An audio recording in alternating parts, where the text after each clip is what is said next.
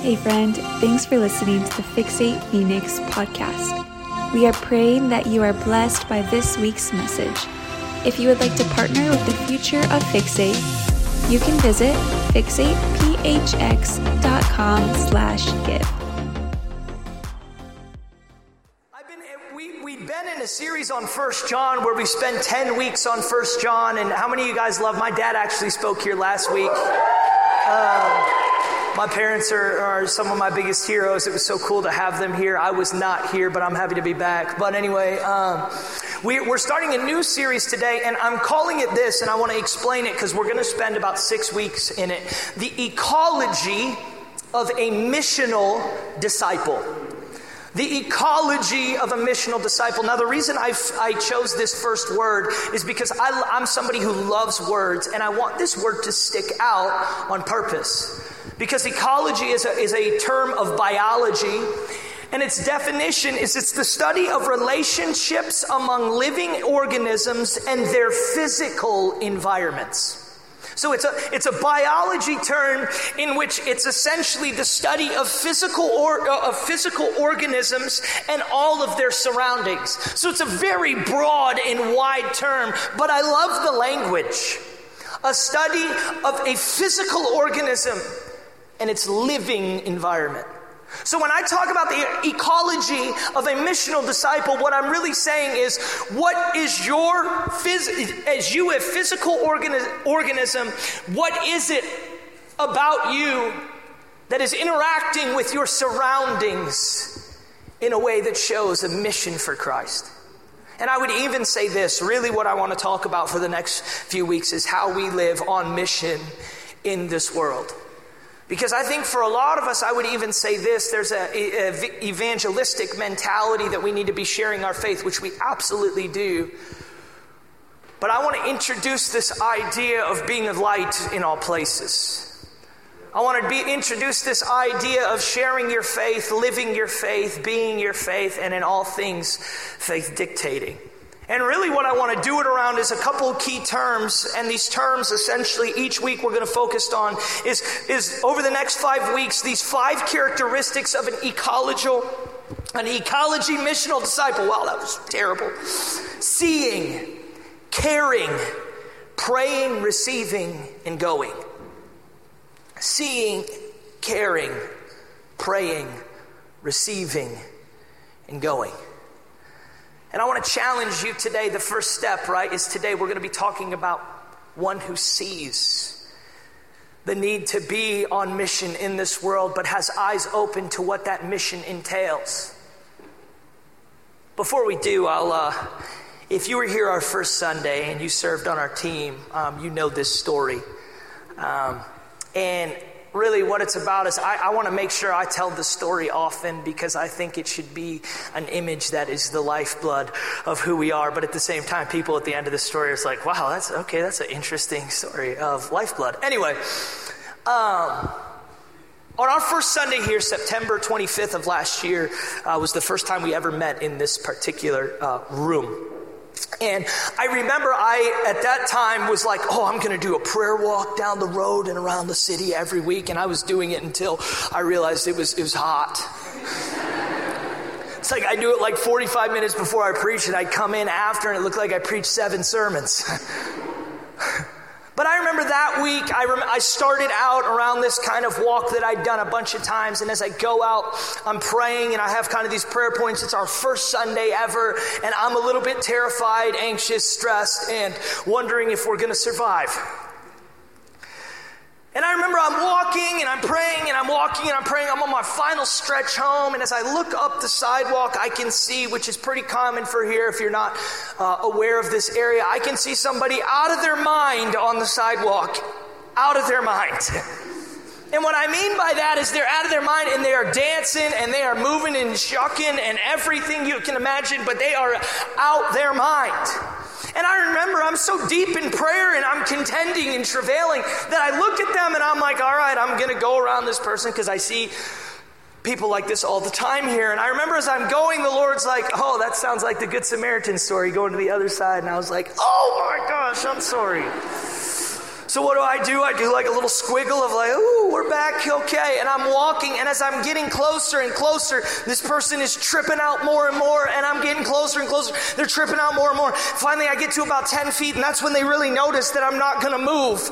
And they look at me, and they stop. Like this.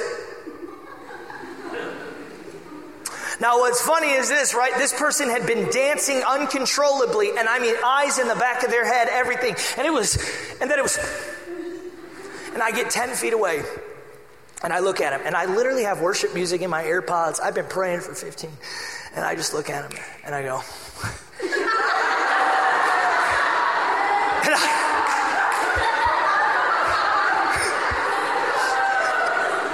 and that person looks at me, smile as big as can be, out of their mind.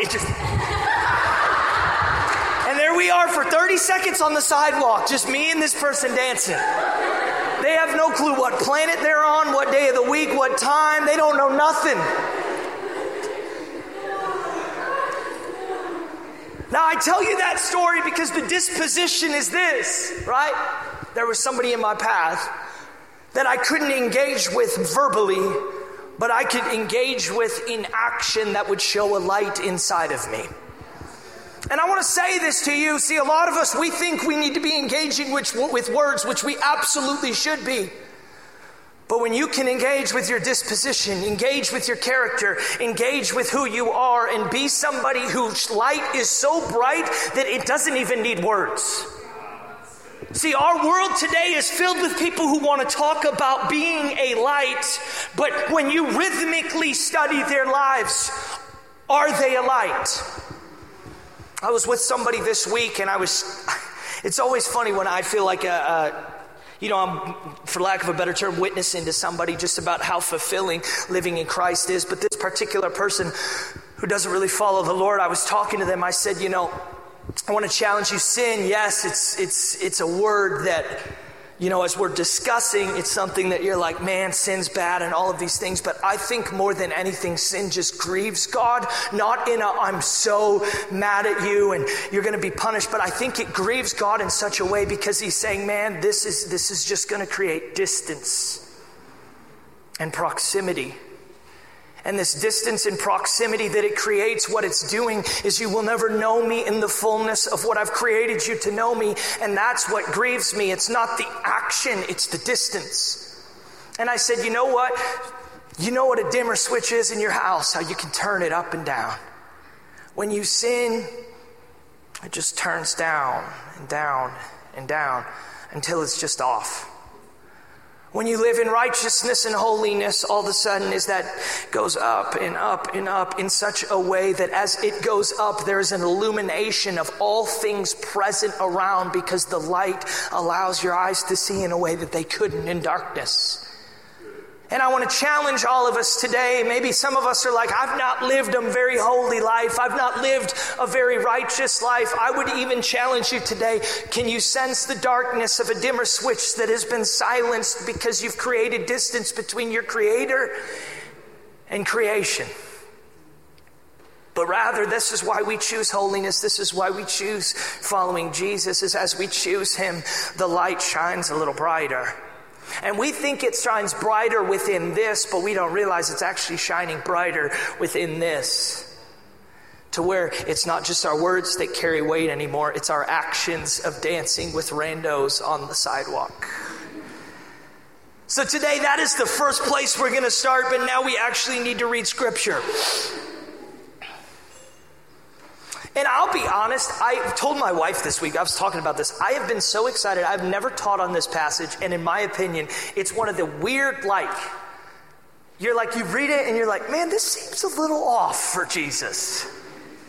And I'm so excited because once again, I've been wanting to teach on this. And today I'm going to, because it's, once again, we are focused on the ecology of a missional disciple pertaining to seeing. So if we want to live on mission, how are we to see the people around us and the world that we've been called to be on mission for? How are we to see them? And this story is an incredible example of how we're supposed to see. But it's not in a way that you would see, I guess. Matthew 15, 21 through 28. No pun intended. That was way too late to get a laugh. Anyway, Jesus went away from there and withdrew into the district of Tyre and Sidon. In Matthew 15, 1 through verse 20, what you see right before this happens is Jesus is in an argument.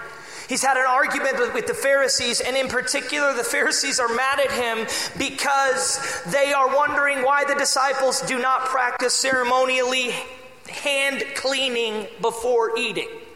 So it goes into this whole thing of, why aren't your disciples washing their hands? Which you should wash your hands, guys. And girls, but more guys. I feel like that's more of a guy problem. Some guys in here, I'm attacked, right? It's like, no, hand sanitizer doesn't count. Wash and hand. But Jesus looks at them, and I know what he's thinking. He's thinking, you're seriously wondering about hand washing right now. But he looks at them, and what happens is he goes into this long discourse and dialogue relating to how stupid a question that is, and essentially says that you are blind guides of blind people. Which is a very interesting take on civilization at the time. As he's looking out, he's saying, man, you are blind guides of blind people. Jesus has been doing ministry now for a measurable amount of time, but he's essentially coming to the realization that the people have been led blindly by the blind leaders. Then this story happens right after. And I don't find a coincidence. Verse 22, and a Canaanite woman from that region came out and began to cry out, saying, have mercy on me, Lord, Son of David. My daughter is cruelly demon-possessed. Verse 23, but he did not answer her a word. Jesus ignored her. How many times do you see this in Scripture, where Jesus literally has somebody right in front of them, ask him a question, and he doesn't say anything and ignores her? Let's keep going. And his disciples came and implored him, saying, send her away. She keeps shouting at us. So he's ignored her, and his disciples are saying, all right, now send her away. He hasn't answered her petition. He hasn't even acknowledged her existence. What's going on? Well, let's keep reading. But he answered and said, I was sent only to the lost sheep of the house of Israel. But she came and began to bow down before him, saying, Lord, help me. And he said, it is not good to take the children's bread and throw it to dogs. This is what I mean about this is a teaching not a lot of people preach on, because it's one of those where you're like, did Jesus really say that? Did he ignore somebody who was asking for healing, and then after that person asking, look and saying, listen, I'm here for the children of Israel, not for dogs like you? Let's keep reading. But she said, yes, Lord, but even the dogs feed on the crumbs which fall from their master's table. Then Jesus said to her, O woman, your faith is great. It shall be done for you as you wish. And her daughter was healed at once. Once again, that's the story, but we're going to start breaking it down now. And really what I want to break it down around is this idea that why would Jesus ignore? Why would Jesus not just ignore, but then call somebody a dog that doesn't barely deserve crumbs from the table, but then heal her? It's like this weird, like, insult, but then, yeah, I'll heal you, but like kind of insulted still, or should be, or I would be, or I kind of am. So today what I want to talk about, how to see those in front of you in order to love how God intended you to. And what I'm doing is I'm going to frame this story around 3 points. The first one is this. Whatever you have labeled you hate is what God will challenge you to love. If your love has limits, so too will your depth of knowing Jesus. He loves them just as much as he loves you. You can leave that on the screen, little beach. We got Big Beach and Little Beach in here. Their last name is Beecher, so I call them Big and Little Beach. Everybody else is so confused. Stop laughing, front row. Canaanite woman is a massive clue to this story. Canaanite woman is a massive clue. Canaanites were the enemies of Israel in the promised land of the Old Testament, that instead of the promised land being destroyed, they were intermarried with. What does that mean? Moses, God comes down and says, I'm going to give you the promised land, but you need to kill everybody in it, because if you don't, they worship idols. And those idols will infiltrate this lifestyle, and it will change the covenant, and you will walk away from me. So here's the deal. Canaanite in this particular text and moment is somebody that is looked down upon and scorned by the Jewish people of, we should have killed you hundreds and hundreds of years ago, but we didn't, and you're the reason we sinned. What's even more fascinating is they don't blame themselves for their lack of self-control in intermarrying them. They blame them for even being present and then just leading them astray. So the whole dialogue framed around the Canaanite is essentially, this woman is scorned by all of the Jews. And what we see is this is pretty common for Jesus, whether it's the leper, whether it's the one who sleeps around, whether it's the people who have no reason or merit to even really be alive, Jesus engages with. But in this one, there's like this shadow game going on, where Jesus is absolutely there to redeem Israel, but he's reframing. Remember where we started? You were blind guides leading blind people. And now he's talking to a Canaanite. The reason that his people aren't holy, but they weren't the reason. The reason his people were unholy is just because they were disobedient. But people blamed their presence that produced disobedience. And I want to say this to you today. See, when we want to live on mission, a lot of the times is we blame the presence of fill in the blank for a disobedient fill in the blank. And what I mean by that is, how many of us blame where our country is at, or where this person is at, or what happened on fill in the blank, and not really realize that we're not here to blame, we're here to change. And I want to say this to you today, because I think a lot of us, we come into this place and we have literal types of people, or people in general, that we label as, man, I hate being around them. Man, I hate being in their presence. Man, I hate how they think. Man, I hate when they come around. Man, I don't really want to go if I know that they're going to be there. And we don't realize that that's the mission we've been invited into. The mission we're invited into is to go after the ones because they feel hatred. What would happen if they felt love for the first time? See, the Canaanite woman is one who had only known hatred. What happens when she feels loved? She's miraculously healed. Do you think she lived the same? I believe that this entire passage is from the first part. Jesus is so frustrated with blind guides and blind people that he's just ready to start over with a new type of person. One who's just open and asking. Let that sink into you today. God's reframing that every person believed that Jesus would be coming just for the children of Israel, but he reframes the narrative and says, yes, I'm here for them, but actually the dogs that you have labeled, I am now here for. See, what I'm trying to say today is this, is for some of us, the hardest lessons to learn come from the people you want to see least. Our tendencies of surrounding ourselves with the like-minded will only result in small-minded. And I challenge you, wherever you are and whatever you're doing today, to find people who are not like you. And what you might find is that as you go on mission to see life change, you might get it too. Some of the most profound stories of my life are when I engaged with people that I shouldn't have, or that others would label as, why would you even spend time with those people? Is because I find that as I'm shining my light's also being purified to shine brighter and better.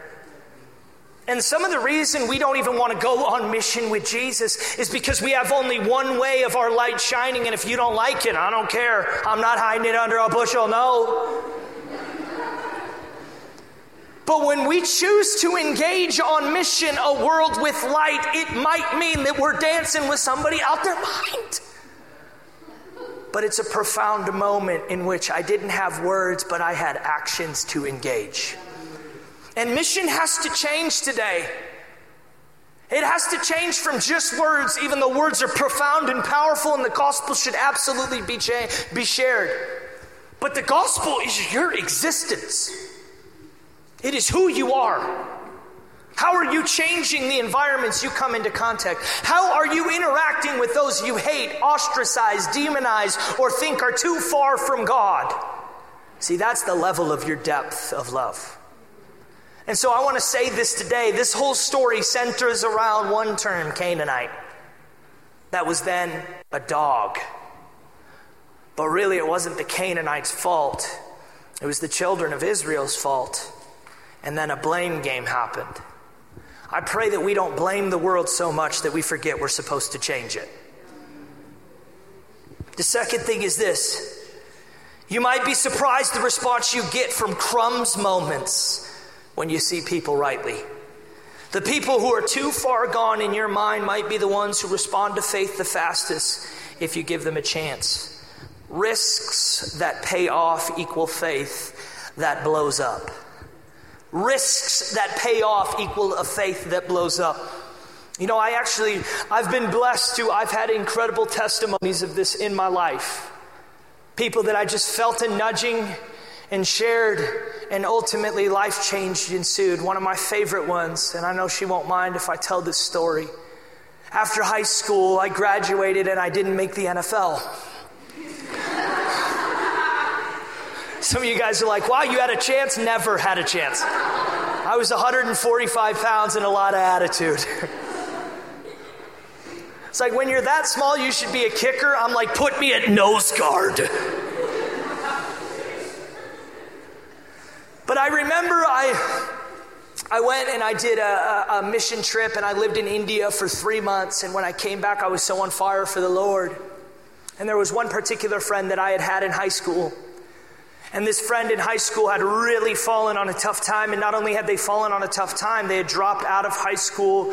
She had kind of had some different things with just partying and some different other stuff. You guys can fill in the blank. And life was not good. And I remember I came back and I felt challenged to reach out to this person with the crumbs of just a little lunch. And so what I did is I hadn't talked to this girl in over a year, and I texted her. I said, hey, I'm in town for just a little bit. I'd love to get lunch with you. And over lunch that day at Qdoba, I shared, and I said, man, I really feel like there's purpose for your life. What would it look like for you to do something I just did? And over the course of time, she decided to do that. She decided to go to a training school and then go on a mission trip. And then that snowballed into actually becoming a missionary, which then that snowballed into not just becoming a missionary, but meeting her husband, who was also a missionary, which then snowballed into them living overseas and leading a missions base and now having kids that they are raising in the image of God. I don't tell you that story to get for credit, but I do tell you that story because some of us, we have crumbs in our schedules and in our lives and opportunities around us right now where people are searching for meaning. They're searching for purpose. They're searching for anything that will make them feel alive. And the only thing that does is the one who created life. If you want to live on mission, you have to be okay with some of us. We're like, well, I can't go on 8-month mission trips. Well, I can't serve and do everything all the time. But you sure as heck can see who crosses your path. See the person right in front of you. And recognize that even the crumbs from the king's table can provide a sustenance that is miraculous. If I'm honest, it's not the sinners that make me the maddest in ministry. It's the saints that are stingy with the crumbs they've been given. The sinner that finds God gives me so much joy. The saint that won't open the hand to the one in need is the one that I struggle with.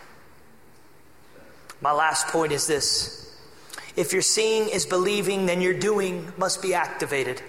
So many profess to wanting to see God do things, yet want to do nothing. Your enjoyment of a seat at the table is multiplied when you start finding room and making more seats. It's not about your place, but rather the places you make for the dogs of this world.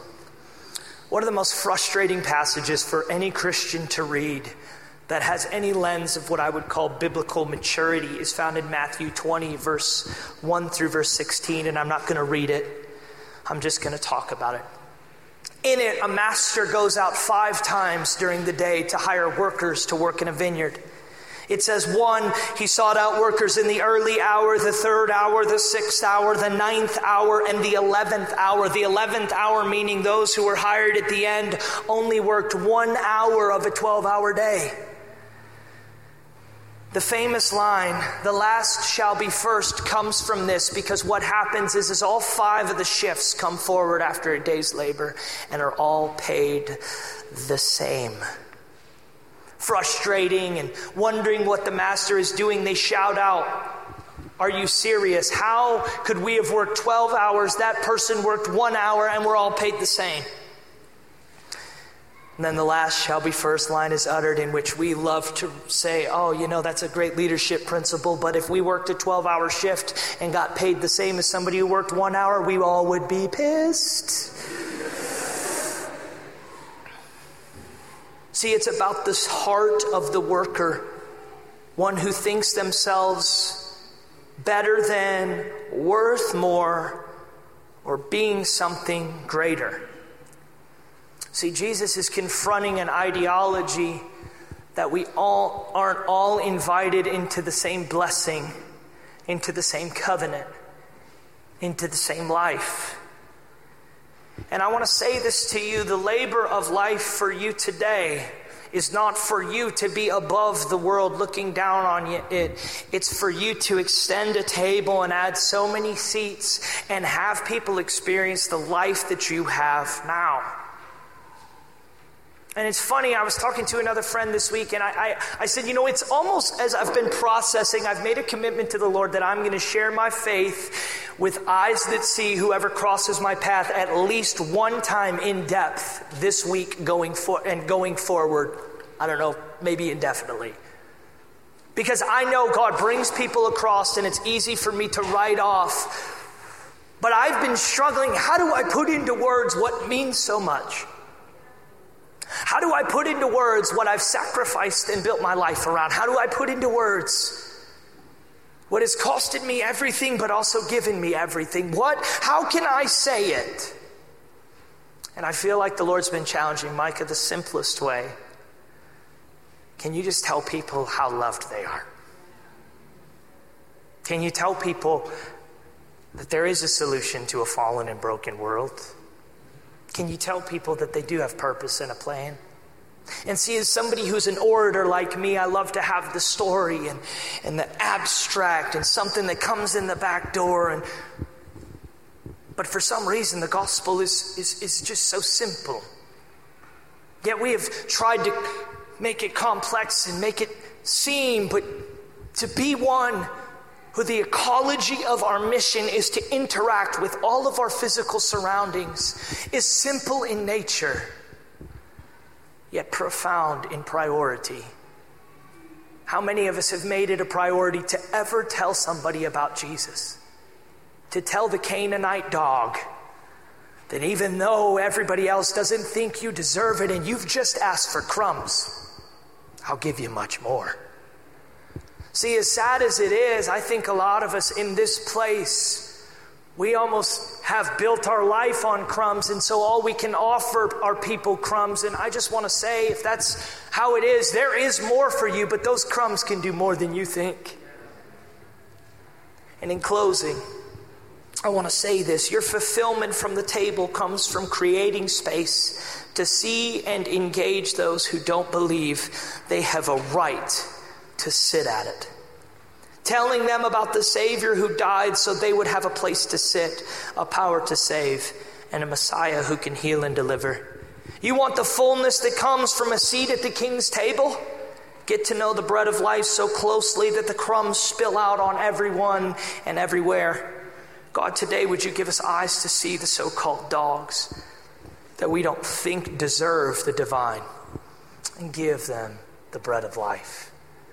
This story Jesus ignoring, Jesus labeling, Jesus writing off, but then Jesus healing is more so the theatrics of a cultural moment where everybody has labeled, blamed, cast off, and said, this is the worst person. Jesus says, my power's for them as well. May it be said of your life that you don't write anybody off, cross anybody off the list, label, stereotype, or destroy credibility in which you can't cross a bridge to introduce Jesus to you. And may we give people the true bread. Let's stand to our feet.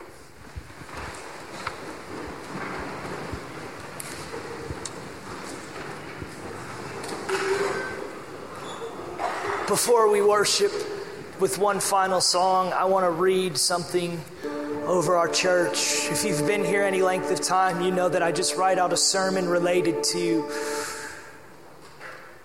or a prayer related to the sermon. So today, whatever your posture for receiving is, I pray that we would have one more moment of quiet stillness and an open heart to receive this. Father, today, give us eyes to see the lost, the last, the least, the broken, the forgotten, the marginalized, the depressed, the downcast, the distant, the confused, the anxious, and the searching children of this world. We repent of inactivity, of writing off those who were written upon your heart when you died on the cross. Help us to recognize a messenger DNA. Ones who are not complacent, but rather combustible to a world starved for a light in the darkness. God, would you breathe hope on the crumbs in our hands? Love upon the crumbs in our hands. Peace upon the crumbs in our hands. Trusting that when we scatter those crumbs, it'll heal, restore, and is the life to a world that's only known a fallen, destructive, and death-filled existence. God, give us eyes to see those in our paths you have called us to dance with and engage with. Today, O Holy Spirit, allow our eyes to be open to those looking for hope in this earthly home. Today, we say yes to being messengers, not baptized into passivity and negativity of cultural Christianity, but rather hope for the lost to be found through our words and our actions, the light to shine in the darkness through our deeds and our truth, and for heaven to touch earth in a way where no matter how much of a dog you may feel like, you see and are invited to a place around the King's table. In Jesus' name.